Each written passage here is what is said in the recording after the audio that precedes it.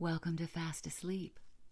And you, you are very brave. You were with us for part 1 of the garden party, and you came back for part 2, despite that song. Yeah, that is dedication.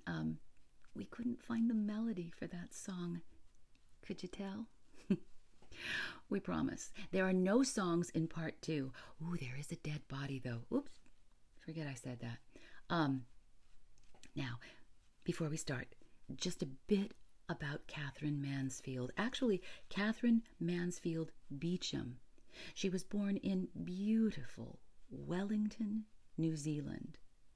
And though she lived in England for a time, she came back to New Zealand to begin her short story writing. Oh, she had romantic relationships with both men and women. She was married twice. She had a miscarriage during her first marriage. Oh, and sadly, she died of tuberculosis at the very young age of 34. Today, schools have buildings named after her. In France, there's a street named in Miss Mansfield's honor. Awards and competitions also boast her name.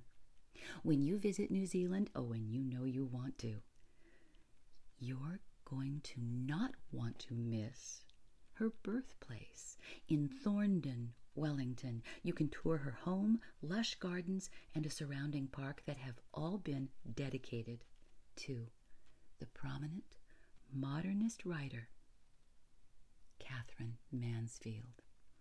All right, I know. Let's tuck in, everybody, and enjoy the conclusion of the garden party. Josie! Laura caught hold of her sister's sleeve and dragged her through the kitchen to the other side of the green baize door. There she paused and leaned against it. Josie, she said, horrified. However are we going to stop everything? Stop everything? Laura, cried Josie in astonishment. What do you mean? We'll stop the garden party, of course. Why did Josie pretend? But Josie was still more amazed. Stop the garden party? My dear Laura, don't be so absurd. Of course we can't do anything of the kind, and nobody expects us to. Oh, don't be so extravagant. Well, we can't possibly have a garden party with a man dead just outside our front gate. Oh, that really was extravagant, for the little cottages were in a lane to themselves, at the very bottom of a steep rise that led up to the house. Why, a broad road ran between. True, they were far too near. Oh, and they were the greatest possible eyesore, and they had no right to be in that neighborhood at all. They were little mean dwellings, painted a chocolate brown. In the garden patches, there was nothing but cabbage stalks, sick hens, and tomato cans. The very smoke coming out of their chimneys was poverty-stricken, little rags and shreds of smoke, so unlike the great silvery plumes that uncurled from the Sheridans' chimneys. Washerwomen lived in the lane. Oh, and sweeps, and a cobbler, and a man whose house front was studded all over with minute bird cages. Children. Oh, children swarmed. When the Sheridans were little, they were forbidden to set foot there because of the revolting language and of, what they might catch. But since they were grown up, Laura and Laurie, on their prowls sometimes, walked through. Oh, it was disgusting and sordid. They came out with a shudder. But still, one must go everywhere, and one must see everything. So, through they went. And just think of what the band would sound like to that poor woman, said Laura. Oh, Laura! Josie began to be seriously annoyed. If you're going to stop a band playing every time someone has an accident, you'll lead a very strenuous life. I'm every bit as sorry about it as you. I feel just as sympathetic. And then her eyes hardened. She looked at her sister just as she used to when they were little and fighting together. You won't bring a drunken workman back to life by being sentimental, she said softly. Drunk? Why, who said he was drunk? Laura turned furiously on Josie. She said, just as they had used to say on those occasions, I'm going straight up to tell Mother. Oh, do, dear, cooed Josie. Mother, can I come into your room? Laura turned the big glass doorknob. Oh, of course, child. Why, what's the matter? Well, what's given you such a color? And Mrs. Sheridan turned round from her dressing table. She was trying on a new hat. Mother, a man's been killed, began Laura. Oh, not in the garden, interrupted her mother. No, no. Oh, what a fright you gave me. Mrs. Sheridan sighed with relief and took off the big hat and held it on her knees. But listen, Mother, said Laura, breathless, half choking.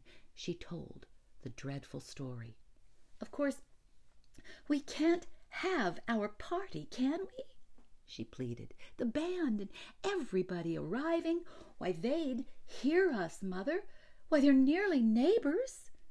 To Laura's astonishment, her mother behaved just like Josie. It was harder to bear because, well, she seemed amused. She refused to take Laura seriously. But, my dear child, use your common sense. It's only by accident we've heard of it.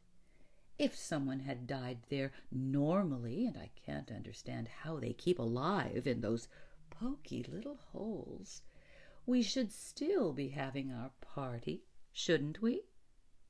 Well, Laura had to say yes to that, but she felt it was all wrong. She sat down on her mother's sofa and pinched the cushion frill. Mother, isn't it terribly heartless of us? She asked. Oh, darling. Mrs. Sheridan got up and came over to her, carrying the hat. Before Laura could stop her, she had popped it on. Oh, my child, said her mother, the hat is yours. Why, look, it's made for you. It's much too young for me. I have never seen you look such a picture. Just look at yourself. And she held up her hand mirror. But, Mother, Laura began again. She couldn't look at herself. She turned aside. This time, Mrs. Sheridan lost patience, just as Josie had done.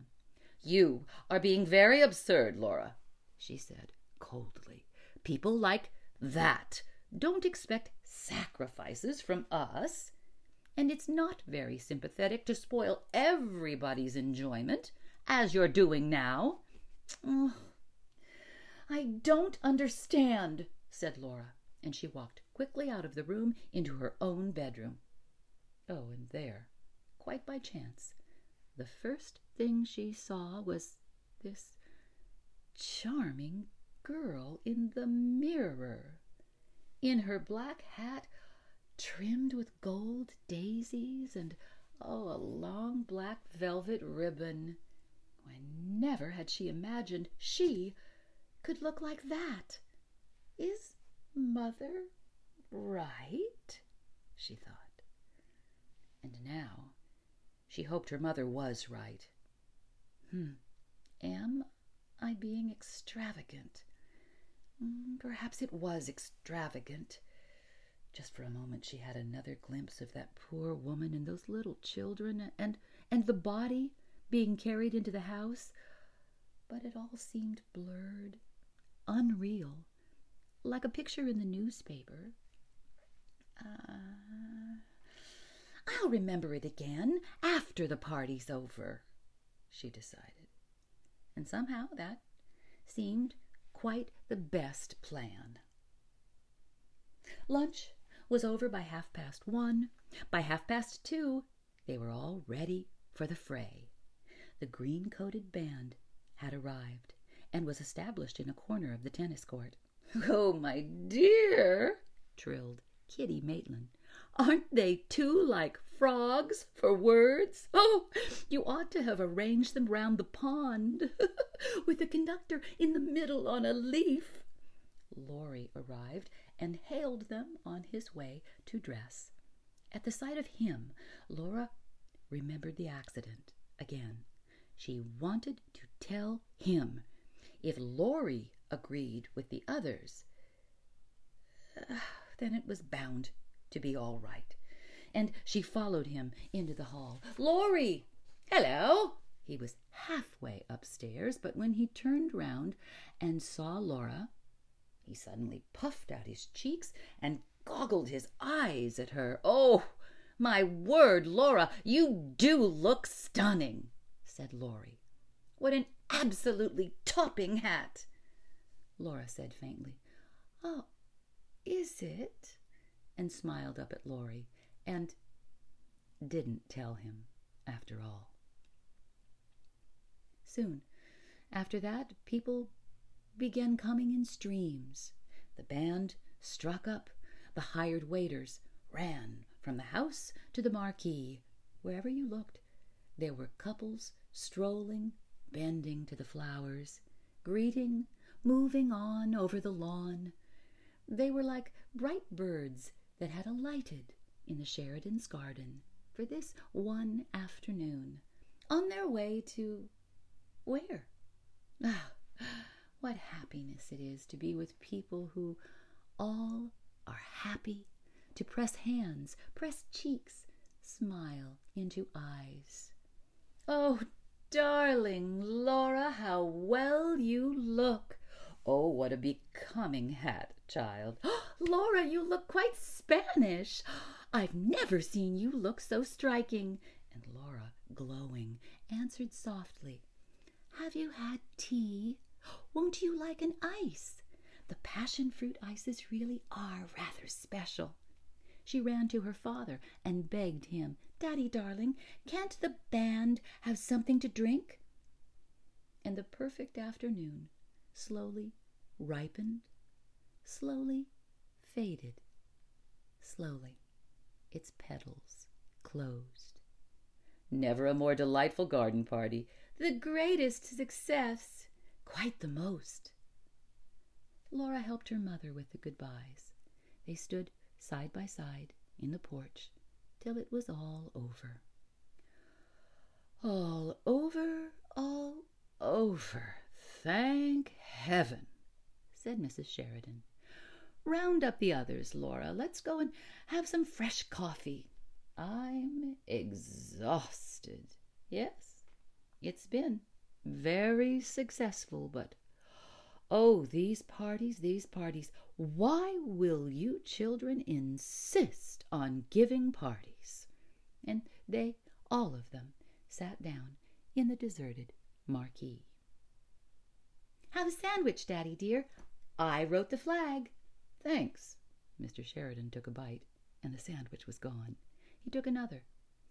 "I suppose you didn't hear of a beastly accident that happened today," he said. "Oh, my dear," said Mrs. Sheridan, holding up her hand. "We did. It nearly ruined the party. Laura insisted we should put it off. Oh, Mother!" Laura didn't want to be teased about it. "Well, it was a horrible affair all the same," said Mr. Sheridan. "The chap was married, too, lived just below in the lane, and leaves a wife and 6 kitties, so they say." An awkward little silence fell. Mrs. Sheridan fidgeted with her cup. Really, it was very tactless of Father. Suddenly, she looked up. There, on the table, were all those sandwiches, cakes, puffs, all uneaten, all going to be wasted. She had one of her brilliant ideas. "I know," she said. "Let's make up a basket. Let's send that poor creature some of this perfectly good food. At any rate, it will be the greatest treat for the children. Don't you agree? And she's sure to have neighbors calling in and so on. What a point, to have it all ready prepared. Laura," she jumped up, "get me the big basket out of the stairs cupboard." "Oh, but, Mother, do you really think it's a good idea?" said Laura. Again, how curious. She seemed to be different from them all. To take scraps from their party? Would the poor woman really like that? "Of course! Oh, what's the matter with you today? An hour or two ago you were insisting on us being sympathetic, and now—" "Oh, well," Laura ran for the basket. It was filled, well, it was heaped by her mother. "Now you take it yourself, darling," she said. "Run down just as you are. No, wait, take the arum lilies, too. People of that class are so impressed by arum lilies." The stems will ruin her lace frock," said practical Josie. Oh, so they would, and just in time. "Only the basket, then. And Laura," her mother followed her out of the marquee, "don't on any account—" "What, Mother?" No, better not put such ideas into the child's head. Nothing. Run along." It was just growing dusky as Laura shut their garden gates. A big dog ran by, like a shadow. The road gleamed white, and down below, in the hollow, the little cottages were in deep shade. How quiet it seemed after the afternoon. Here she was going down the hill to somewhere where a man lay dead, and she couldn't realize it. Why couldn't she? She stopped a minute, and it seemed to her that kisses and voices and tinkling spoons and laughter, the smell of crushed grass, were somehow inside her. She had no room for anything else. How strange.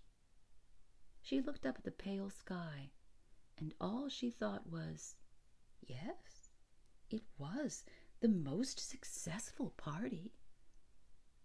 Now, the broad road was crossed. The lane began, smoky and dark. Women in shawls and men's tweed caps hurried by. Men hung over the palings.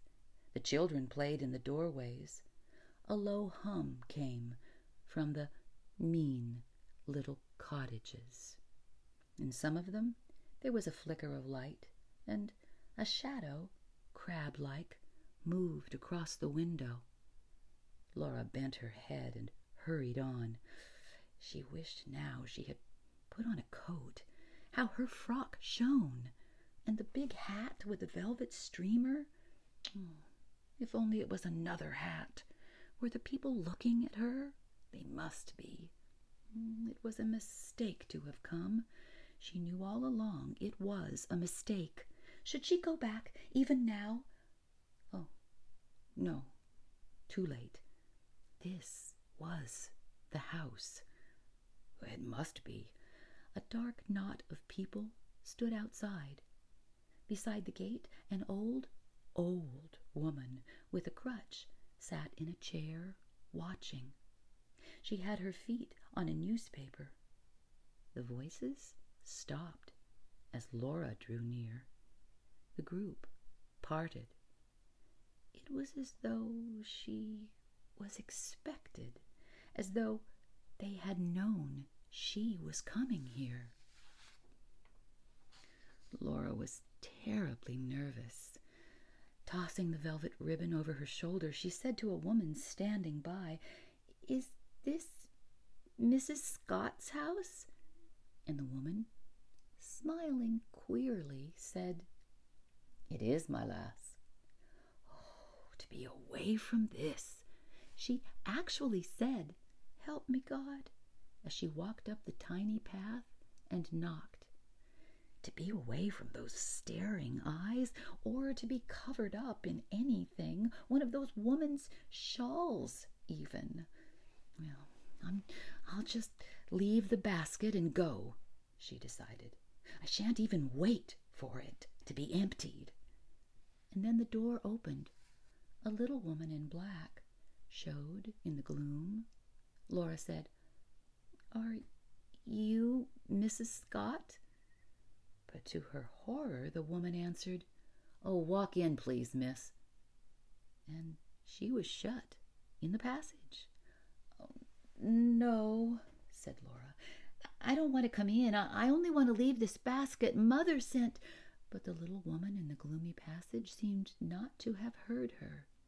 "Step this way, please, miss," she said, in an oily voice, and Laura followed her. She found herself in a wretched little low kitchen, lighted by a smoky lamp. There was a woman sitting before the fire. "Em," said the little creature who had let her in. "Em, it's a young lady." She turned to Laura. She said meaningly, "I'm her sister, miss. You'll excuse her, won't you?" "Oh, but of course," said Laura. "Please, please don't disturb her. I only want to leave." But at that moment, the woman at the fire turned round.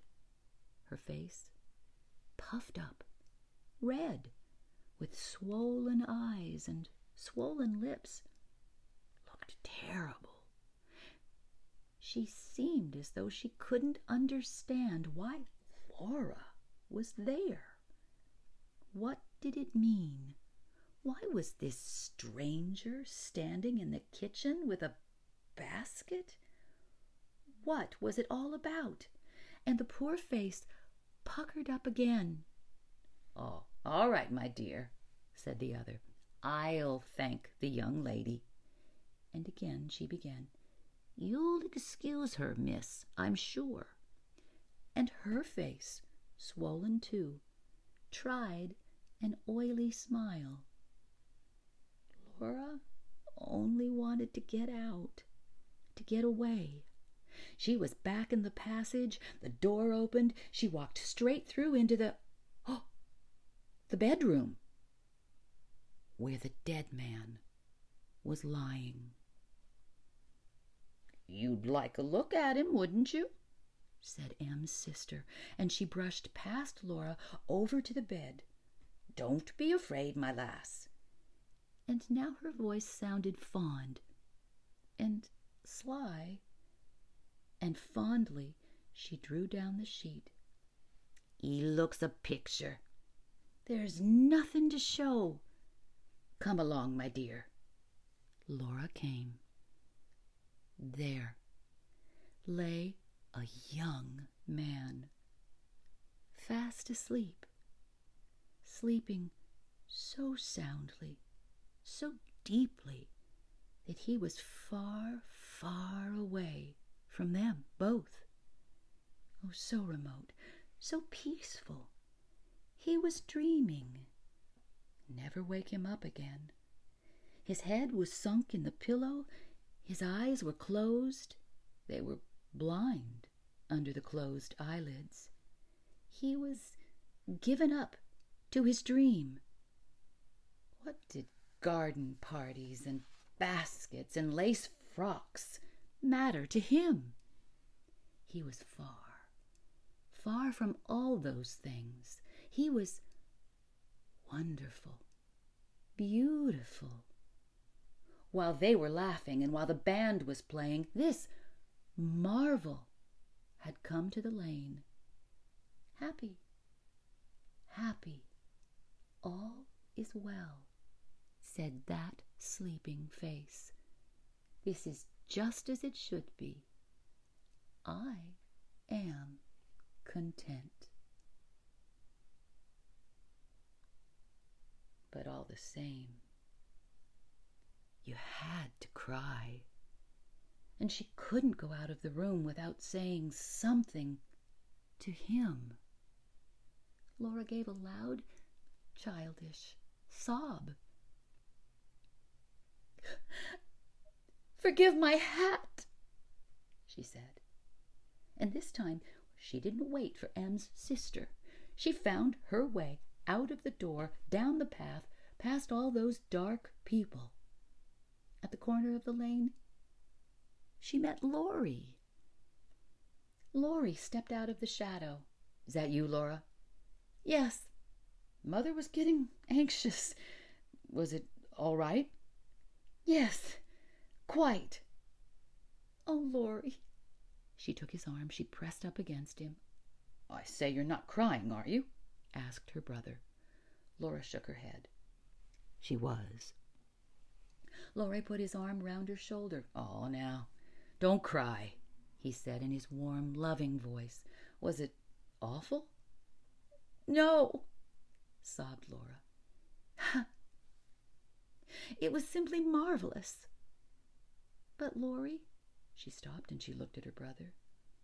Isn't life," she stammered, "isn't life—" But what life was, she just couldn't explain. No matter, he quite understood. Isn't it, darling?" said Laurie.